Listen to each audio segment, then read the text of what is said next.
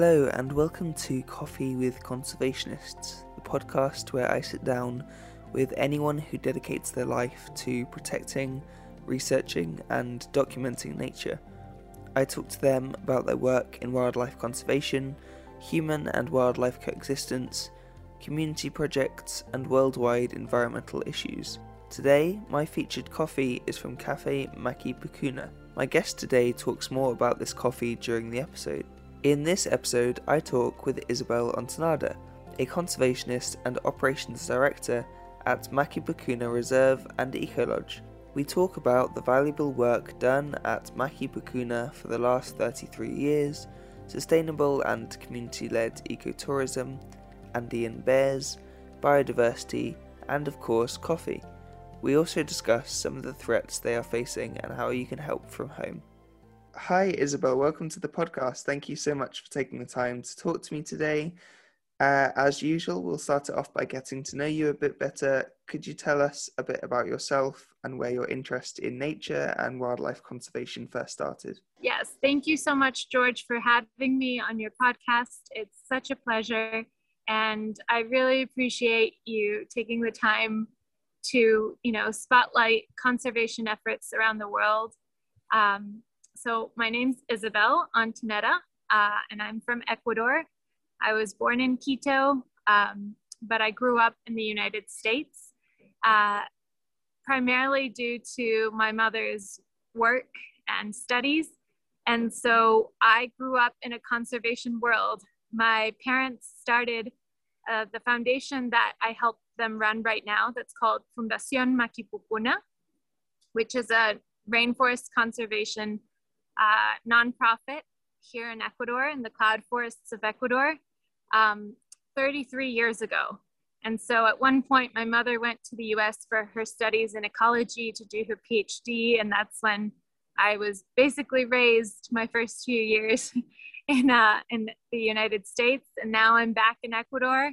And I'm technically an architect. I focused on sustainable architecture, but here at the foundation and at the Ecolodge that we help run, one of the efforts to help finance our conservation efforts, I actually am, I wear a lot of hats in the foundation.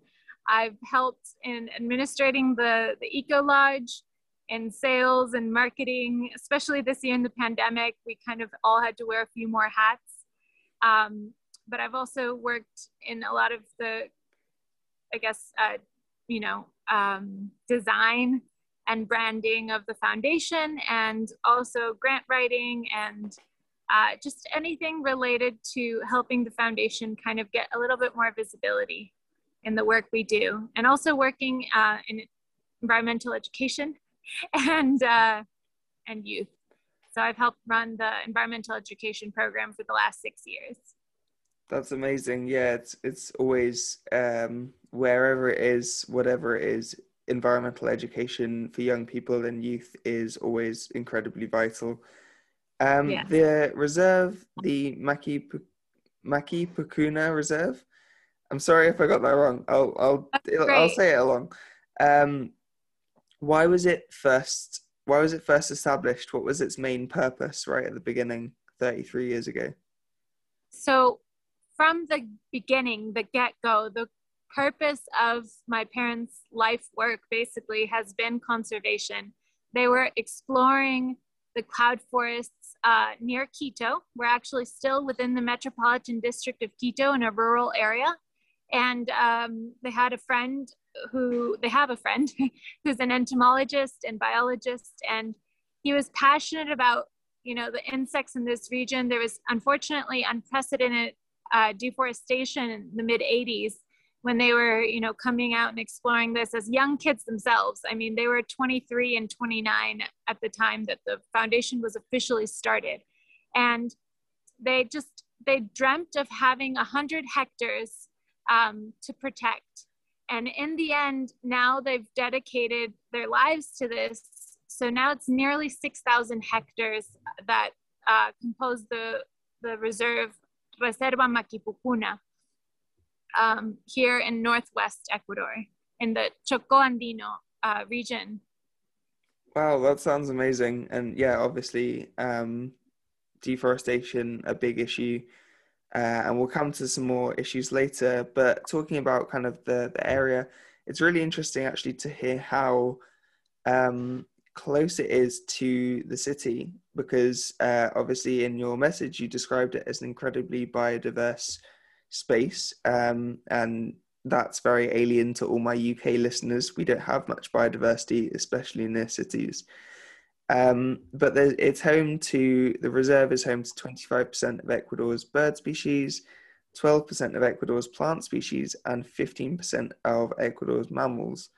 Are there many places as biodiverse in Ecuador that are as protected? No, No? not really, no. And actually, that's part of the wonder of Makipukuna and my parents' work. They really had the foresight to protect this area, which, despite being so close, they realized was just this big green area, but a highly biodiverse area. Um, we estimate that it's probably within one of the top 10 most biodiverse areas in the world. It's within the tropical Andes, which is a larger bioregion, but within the tropical Andes, it's in a smaller biome known as the Choco Andino. And so the Choco Andino is a term that my mother helped coin through her PhD dissertation, because they took the plant study of Makipukuna, of the 6,000 hectares, which is around 2,000 species. And they were able to do an analysis of that compared to the Choco region, which is in Colombia and Ecuador, and determined that despite being at a much higher altitude, for the most part, this reserve, at least, this region holds similar species, but also just a highly biodiverse set of species of plants and flora and fauna. And the thing is, it has to do in part because of our position on the equator. The convergence of wind currents that come from the south and north, and also the Pacific. We're kind of squished between the Pacific and the Andes mountain region. Mm. And then on top of that, we also have a very large range of altitudes. So the lowest is 900 meters above sea level in the reserve, and the highest is 2,700 meters above sea level. So you have this combination of factors that and obviously intact still forest. So it's, a very, very biodiverse area because of all of these reasons. That's amazing. Yeah, it's somewhere I've always wanted to go. My uncle traveled through South America several years ago, and he's told me incredible things. Obviously, as a conservationist, I know that tropical rainforest is one of the most biodiverse habitats on Earth, and then there's obviously Ecuador as a country. You do face the same problems that the rest of the continent face with mining and deforestation, but it is an incredible place. You have the Galapagos just off the coast, which obviously is an incredible and very well-known archipelago.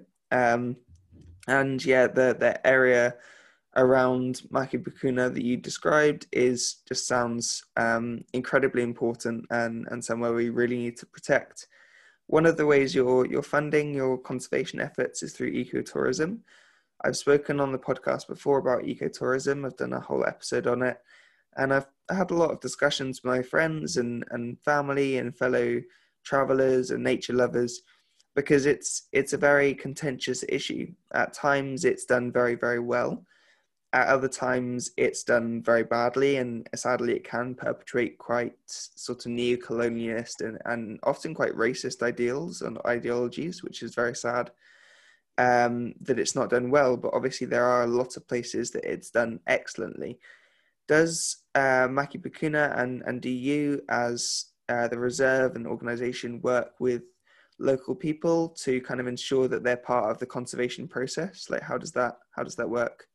Yes, absolutely. I mean, we are from Ecuador. I speak like an American, but I'm from here. Yeah, of course. I mean, it's really important to note kind of the work that my parents did from the get-go. They realized that conservation would only be sustainable if the local communities were involved. So there are no indigenous communities here, but there are, you know, longtime settlers in these parts. And so basically one of their first jobs was to do an analysis of our neighbors. So we have two great examples of really well done, you know, ecotourism and projects that have been impulsed by the foundation. So one is Santa Lucia. Santa Lucia are our neighbors to kind of the east, northeast. And basically they were a co-op that previously were dedicated to deforestation, to harvesting hardwoods from primary forests,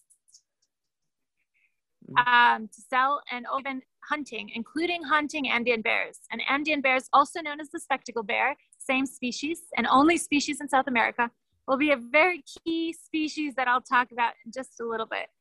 And then the other community is Yunguilla, and they were southeast. They are southeast of us. They were a community dedicated to cutting down trees, again, primary forest, to create charcoal for the barbecues of the city folk. And really it was not even great, you know, economic outcome, but it was what they had, it was what they could do. And these were quite, well, at least Yunguilla was quite a poor community, and Santa Lucia as a co-op was not, you know, doing the best and would not have been sustainable at all.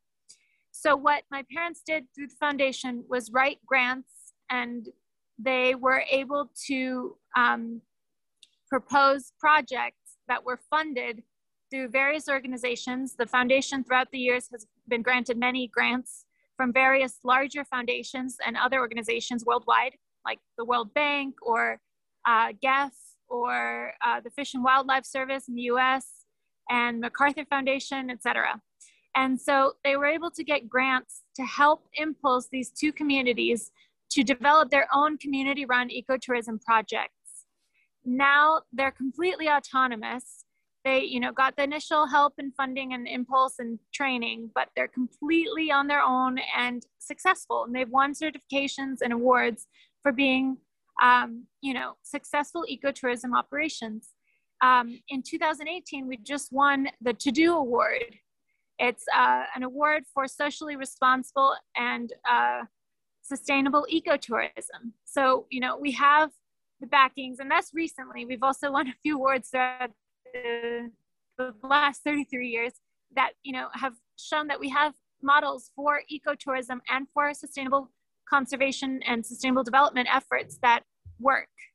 And so, you know, that's one of the legacies that I hope to continue. I'm kind of the generational continuation of my parents', you know, lifetime work.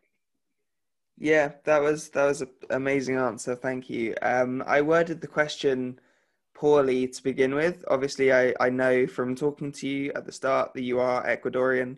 By local people, I just meant the sort of, as you said, long-term settlers, or if they were around indigenous communities. So that is a perfect answer. Thank you very much. So talking of Andean bears or spectacled bears, as you mentioned briefly within that answer, within the reserve, there's a small area of about 200 hectares that has become a sanctuary for this species. And it's the only known site of an annual Andean bear congregation. What does this congregation look like, and why is it so important to have this area protected for these bears? That's a great question. Thank you for asking it. So it has a little bit of a long answer, but it's worth the wait. So yeah, of course. Basically, about 25 years ago, there was a small reforestation project. There was also an introduction of a few 3 Andean bears here in this region. And just a little background on Andean bears. So Paddington is a really well-known little bear, named after Paddington Station in England. And so in London. And the thing is, he is the same species. He's supposedly from Peru. And so when we talk about spectacled bears, it's the same as Andean bears. And why we prefer the name Andean bears is because their range of habitat is throughout the Andes, throughout Venezuela, Colombia, Ecuador, Peru, Bolivia, and the northern part of Argentina. And the thing is, not all of them have perfect spectacles. And so that's really important because their facial markings are like a digital fingerprint that we actually use to identify them. And so I'll use that in a second to explain how we know what bears we've seen here in this 200 hectares. But the first 50 hectares that were sort of helped reforest, because there was a part of the reserve that was already deforested when the purchase was made. My mother, as an ecologist, decided to choose a species of tree that was a good pioneer species in a new forest, that was native, of course, and that could potentially be used in a sustainable manner for the harvesting of wood when needed for constructions for the Eco Lodge. So she chose a species of Laurasia, which is in the same family as the avocados we eat. And it's the common name of the tree is pacche, and the common name of the fruit it bears is aguacatillo, which translates roughly to mini avocado. And basically it's a mini wild avocado that attracts the bears to these 200 hectares. And we know it attracts them here. It could possibly attract them to other parts of this region where there are an abundance of these trees as well, because like I said, it's a native species. There are namesakes in this region that bear the name Pachijal, which means like area of paches. So it's not just unique to our reserve, but our reserve being protected for so long has become a sanctuary for bears where they know they won't be hunted, they won't be, persecuted, they won't be approached in a manner that they feel uncomfortable. We've had a protocol for years now when we approach them for bear sightseeing, which is to maintain at least 200 meters from the tree where they're at, to always be mindful of our presence amongst them, to wear neutral colors, to not wear any scent that might offend them. They're very territorial, normally solitary species. But what's unique about this area is that in our trail system, where there are these trees, where they have the fruit, whenever they smell it from kilometers away, they migrate here and they congregate here, very close to the Eco Lodge, to eat the fruit. And so basically about once a year, we see them between 4 and 12 weeks, depending on how many fruits, depending on the subspecies of pache that's bearing fruit that year. And basically we're monitoring them year long, but it could happen anytime between July and February. So it's a really big range and it's never predictable yet. But when it happens, it's amazing because there's so many bears, it makes it quite easy for our bear trackers to go out, specialized guides who know how to seek out these bears. Usually they're previously hunters who've turned into guides and they're experts in tracking wildlife. And then they call or WhatsApp the guide that has the group here at the lodge and let them know where to head in the trail system.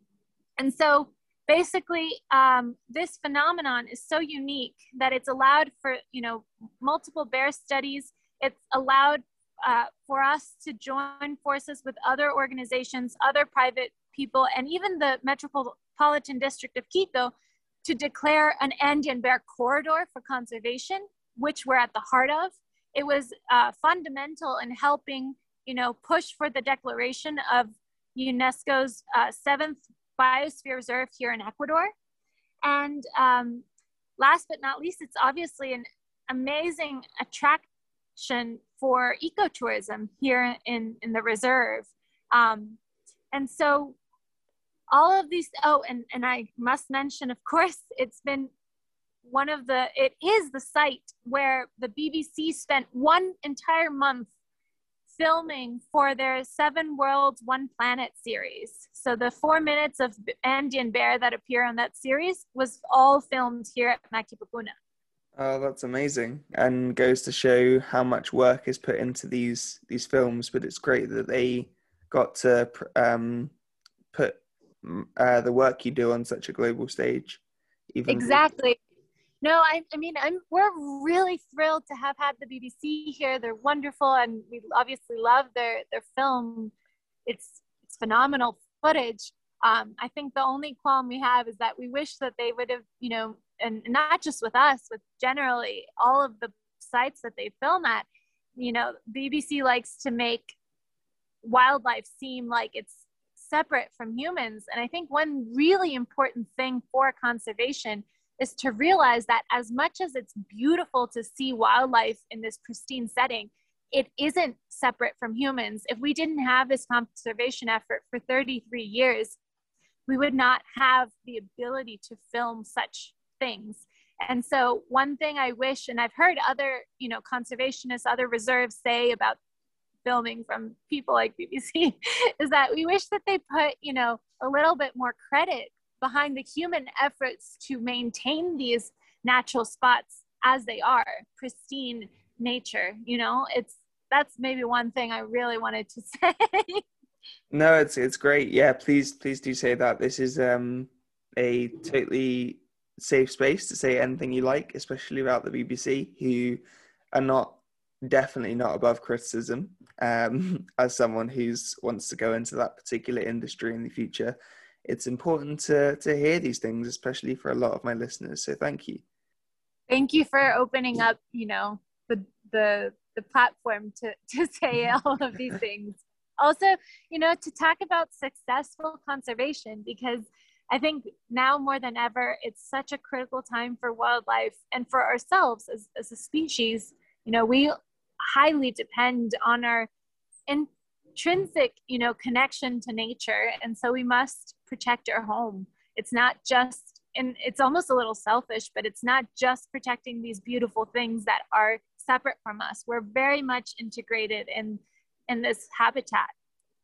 Yeah, definitely, without a doubt.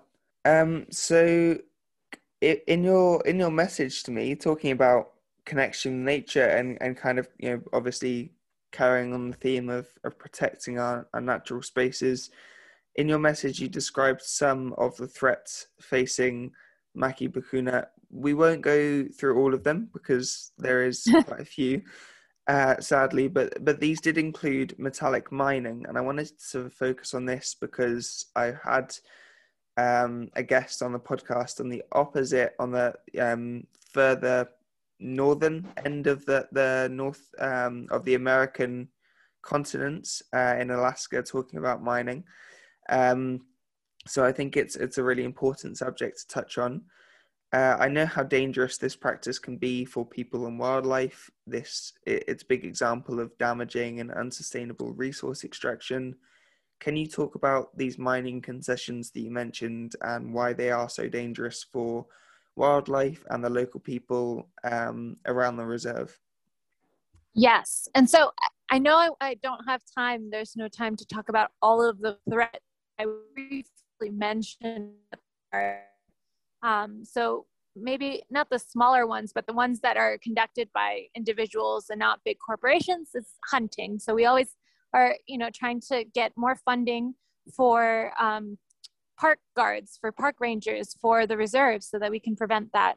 And one of the big problems, aside from mining, which is probably the biggest one, is very related to mining, and it's land trafficking, and it's people, you know, getting involved corruptly in the government to also, you know, alter government papers for the properties to, you know, one, scam people. They're basically pretending to sell and resell properties that aren't theirs, that happen to be in the southern part of the reserve. But it's highly related to the mining, because we actually are suspicious that maybe the big group of, you could say, the mafia of land traffickers that's behind that kind of land trafficking scheme are somehow being funded by a mining corporation. So it's, I mean, it's a little conspiracy theory sounding, but truthfully, they have so much funding for that we suspect that's possible, and that they're trying to also degrade our say, our hold, our official title of this land, in order to make it easier for a mining company to swoop in and take possession. And it's so much so that despite being in a protected forest status, despite being in an important birding area, in a key biodiversity area, also, one of the top biodiversity hotspots, and in the heart, literally the largest nucleus of the biosphere reserve, we still have 2 mining concessions that somehow were approved by the government. And it's not happening yet, thankfully, but it's approved. I mean, it's mind-boggling to think that in such a biodiverse area, in such an important area for conservation, that's been protected for so long, that has all these supposed, protects for the city here, we have to deal with something that's illegal, but yet approved by our government. So it just comes to show we're not even just fighting against individuals or corporations, we're also fighting against our own government that's not helping us protect what they should be protecting. Yeah, I mean, to be honest, you said it's a bit conspiracy theory sounding, but I have no problem believing that at all. I've spoken to too many people, sadly, around the world, either on the front lines of the climate movement, or people I've worked with in the past, or in members of indigenous communities, that have just said too many similar things.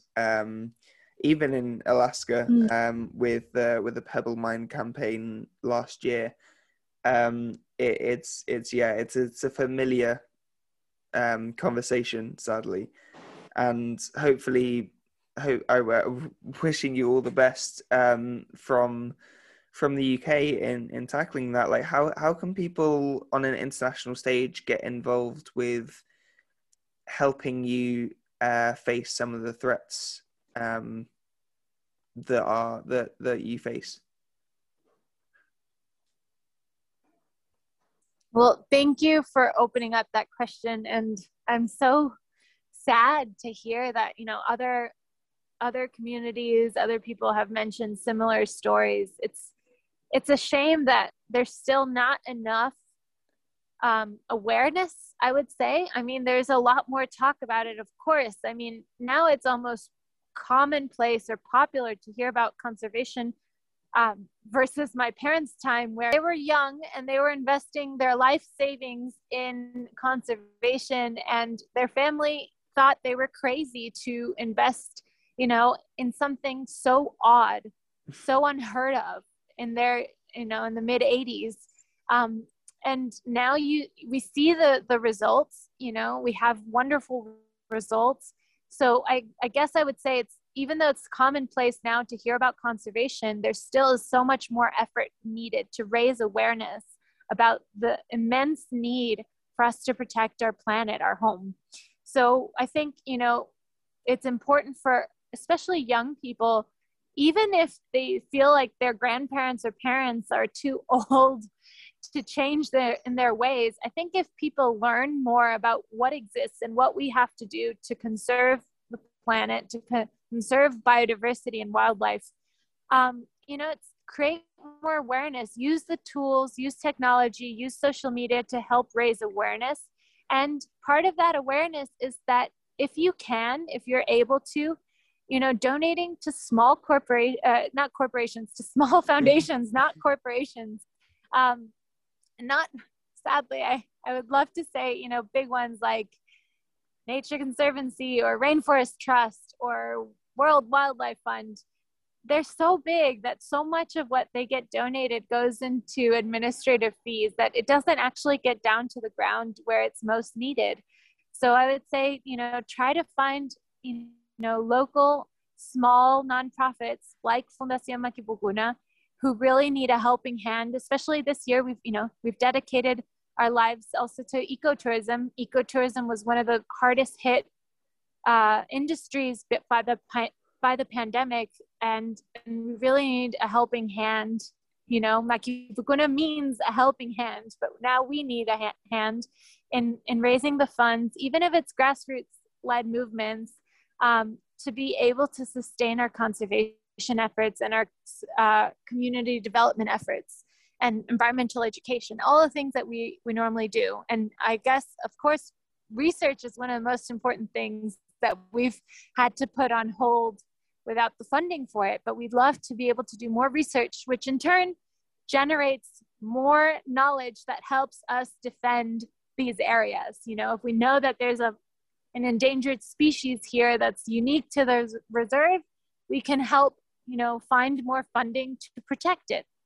I think it is, there's a couple, well, definitely one in the near future, but maybe another coming out, and episodes on big NGOs coming out soon. So, you know, if you're listening to this, keep your ears peeled for that. But there is really important, as you said, to focus on the smaller grassroots movements that often get ignored or overlooked, and to pour if you have it, if you are able to redistribute your wealth to those smaller foundations and the organizations and charities that are often ignored, because they're so small and don't, you know, there's people I've spoken to before who are part of organizations who just do science, and they pour all their money into science, which means no one's ever heard of them, because the funding they get, they can't afford to spend any of it on advertising or massive outreach programs, because they just don't have enough. They have to pour all of it into research. So it's really important to highlight smaller foundations like yours. Thank you. Yes. Thank you so much for doing that, especially what you just said. I mean, that's entirely true. We've existed for 33 years, and yet we're not even well known, I would say, in Ecuador. And that's because we've never put almost a cent into marketing or outreach. Maybe some outreach, but not really marketing. We've only invested any profits from the foundation, and I will talk about coffee a little bit. We've invested it entirely into sustainable development and conservation and research. That's been our mission from day one. And now we realize maybe we needed to invest a little bit in marketing so that we can have continued support. But it's so true. I mean, we feel so passionately about the work we do that we didn't think to market it. We just did it.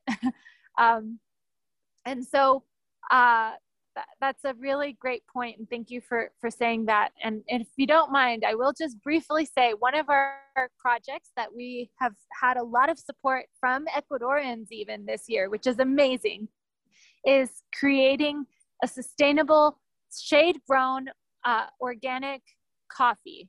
And so we actually produce our own coffee. We're still not big enough to export it, but we sell it locally, and it's a great souvenir. But also, you know, Ecuadorians now were actually sold out because so many Ecuadorians said it was such good high quality coffee, which was our goal, to create high quality products so that it would generate a fair cost, not just put a fair trade label on it, that we've had problems keeping up with the demand this year.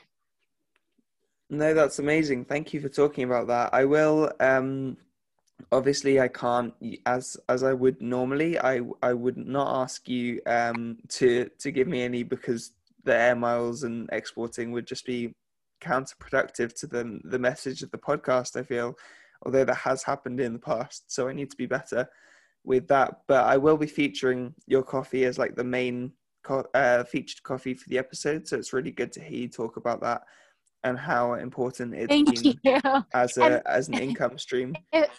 If I know someone going to England in the next few months, I will definitely send you a bag of coffee so you can try it out yourself. That's much appreciated. I'll if you could send me some more information on the coffee, that would be amazing. But I'll drop you a follow-up email or message with some stuff to talk about after we finish the episode. I think we're kind of coming to a little bit almost running out of time, but before we finish, we've got this little quick fire round to do. So first off, first question, what's your favorite animal?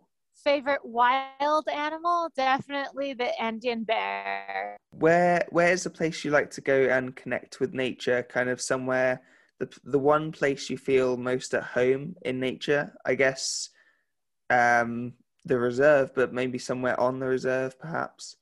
Ooh, that's a great question. There's several places throughout the reserve. We have 7 trails that are really amazing and well kept by our amazing staff, which is actually from the community Santa Marianita. And I would love to mention them right now because I didn't.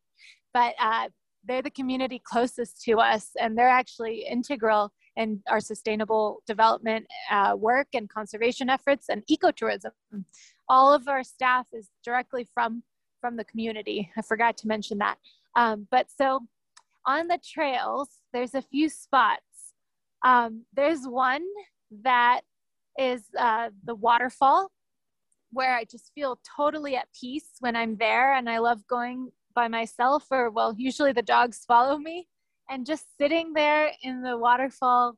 It's a little cold, but it's refreshing, and it's just this amazing experience. And then there's one other spot that I just feel has this amazing energy. And it's the spot where we've discovered in the last year some bioluminescent fungus. And almost every single time, I not only see the fungus, of course, but some other species, whether it's an insect or a mammal or a slug, something is always showing up there. That's just really, really cool and interesting. So I love, love, love that spot. It's really magical for me and really meditative as well. Do you have a conservation hero? And now by this I kind of mean someone who you really look up to, admire, respect, and who works towards your idea of what conservation should be. 100%. And that is my mother. Her name is Rebecca, well, Dr. Rebecca Justicia in Spanish. She is not only an ecologist, but, lifelong conservationist. And I've looked up to all of the work she and my father have done.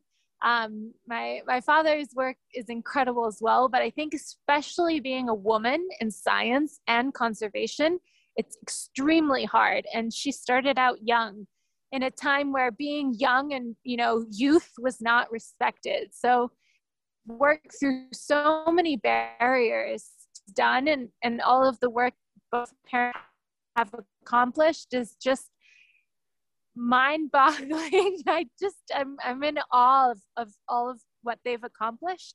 And so definitely she's my conservation hero. And last off, how do you take your coffee? So I love having an early morning coffee with some coconut milk or almond milk, whatever's available. Here in the cloud forest, sometimes, vegetable milks are a little harder to come by, but we sometimes can find some coconuts and make our own coconut milk. No sugar. Our coffee is wonderful, and I always prefer French press as a method for my coffee. And then it depends on if I'm eating a local food known as patacones or majado, both products made from variations of green bananas or plantains, but not either really. It's maqueño or green bananas that are different here. We have so many varieties. You make it into these like double fried patties that are smashed, that or the mashed cooked banana or green plantain. Those two things go really well with a black coffee. And I, again, don't have any sugar with our Café Maquipucuna. So those are my 2 favorite ways to take my coffee. I think you're the first person who's lucky enough, the first person on the podcast who is in the rainforest a lot and has said that you take your coffee in a French press. I've spoken to a lot of field researchers and filmmakers who all say instant black coffee because that's all they can get access to at their field stations or in the middle of the jungle. So I think you're the first person to ever say on this podcast that you actually have French press coffee in the rainforest. You must be very lucky to not just get the instant stuff.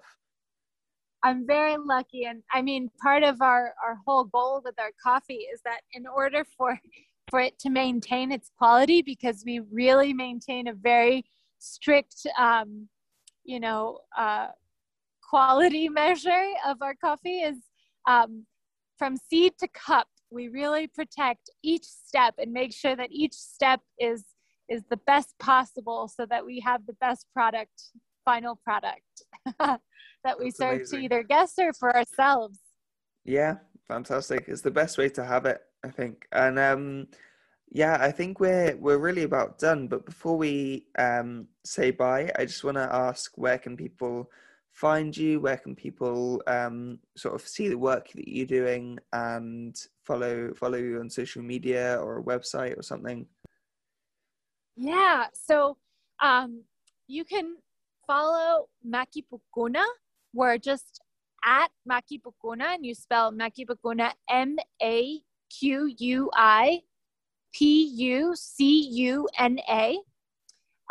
And I don't know if I said it on the start of the podcast or before when we were just chatting, but it means helping hand. So Maki Pukuna refers to the Yumbo, the ancestral people that lived here before the last big volcanic eruption. And they would do commercial trade running, but on foot from the coast to the Andes. And this region was a little easier to cross for being like Andes Mountains. So that's how we think it got its name, because Maki means hand in Quechua, and Pukuna means like blowing or going through in Quechua. So that's what we think, this meant. It was like the place that gave you a helping hand.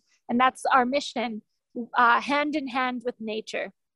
And then also on Facebook, we're Maki Pukuna Reserve and Eco Lodge is how you can find us.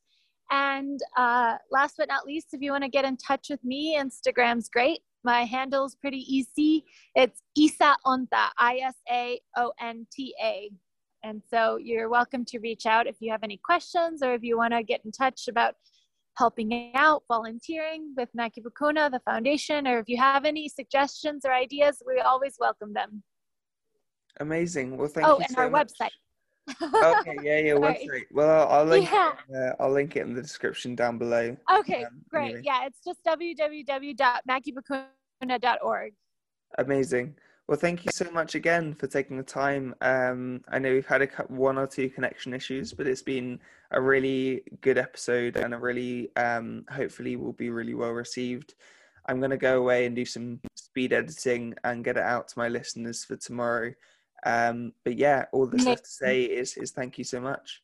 Thank you so much. I really appreciate, the time you've dedicated to this, and thank you so much for accommodating my schedule as well and staying up late to do this and editing, before tomorrow. I really appreciate for you including us in your podcast, and thank you for the work you're doing. And I commend you for it and hope that, you can continue with your podcast. It's amazing.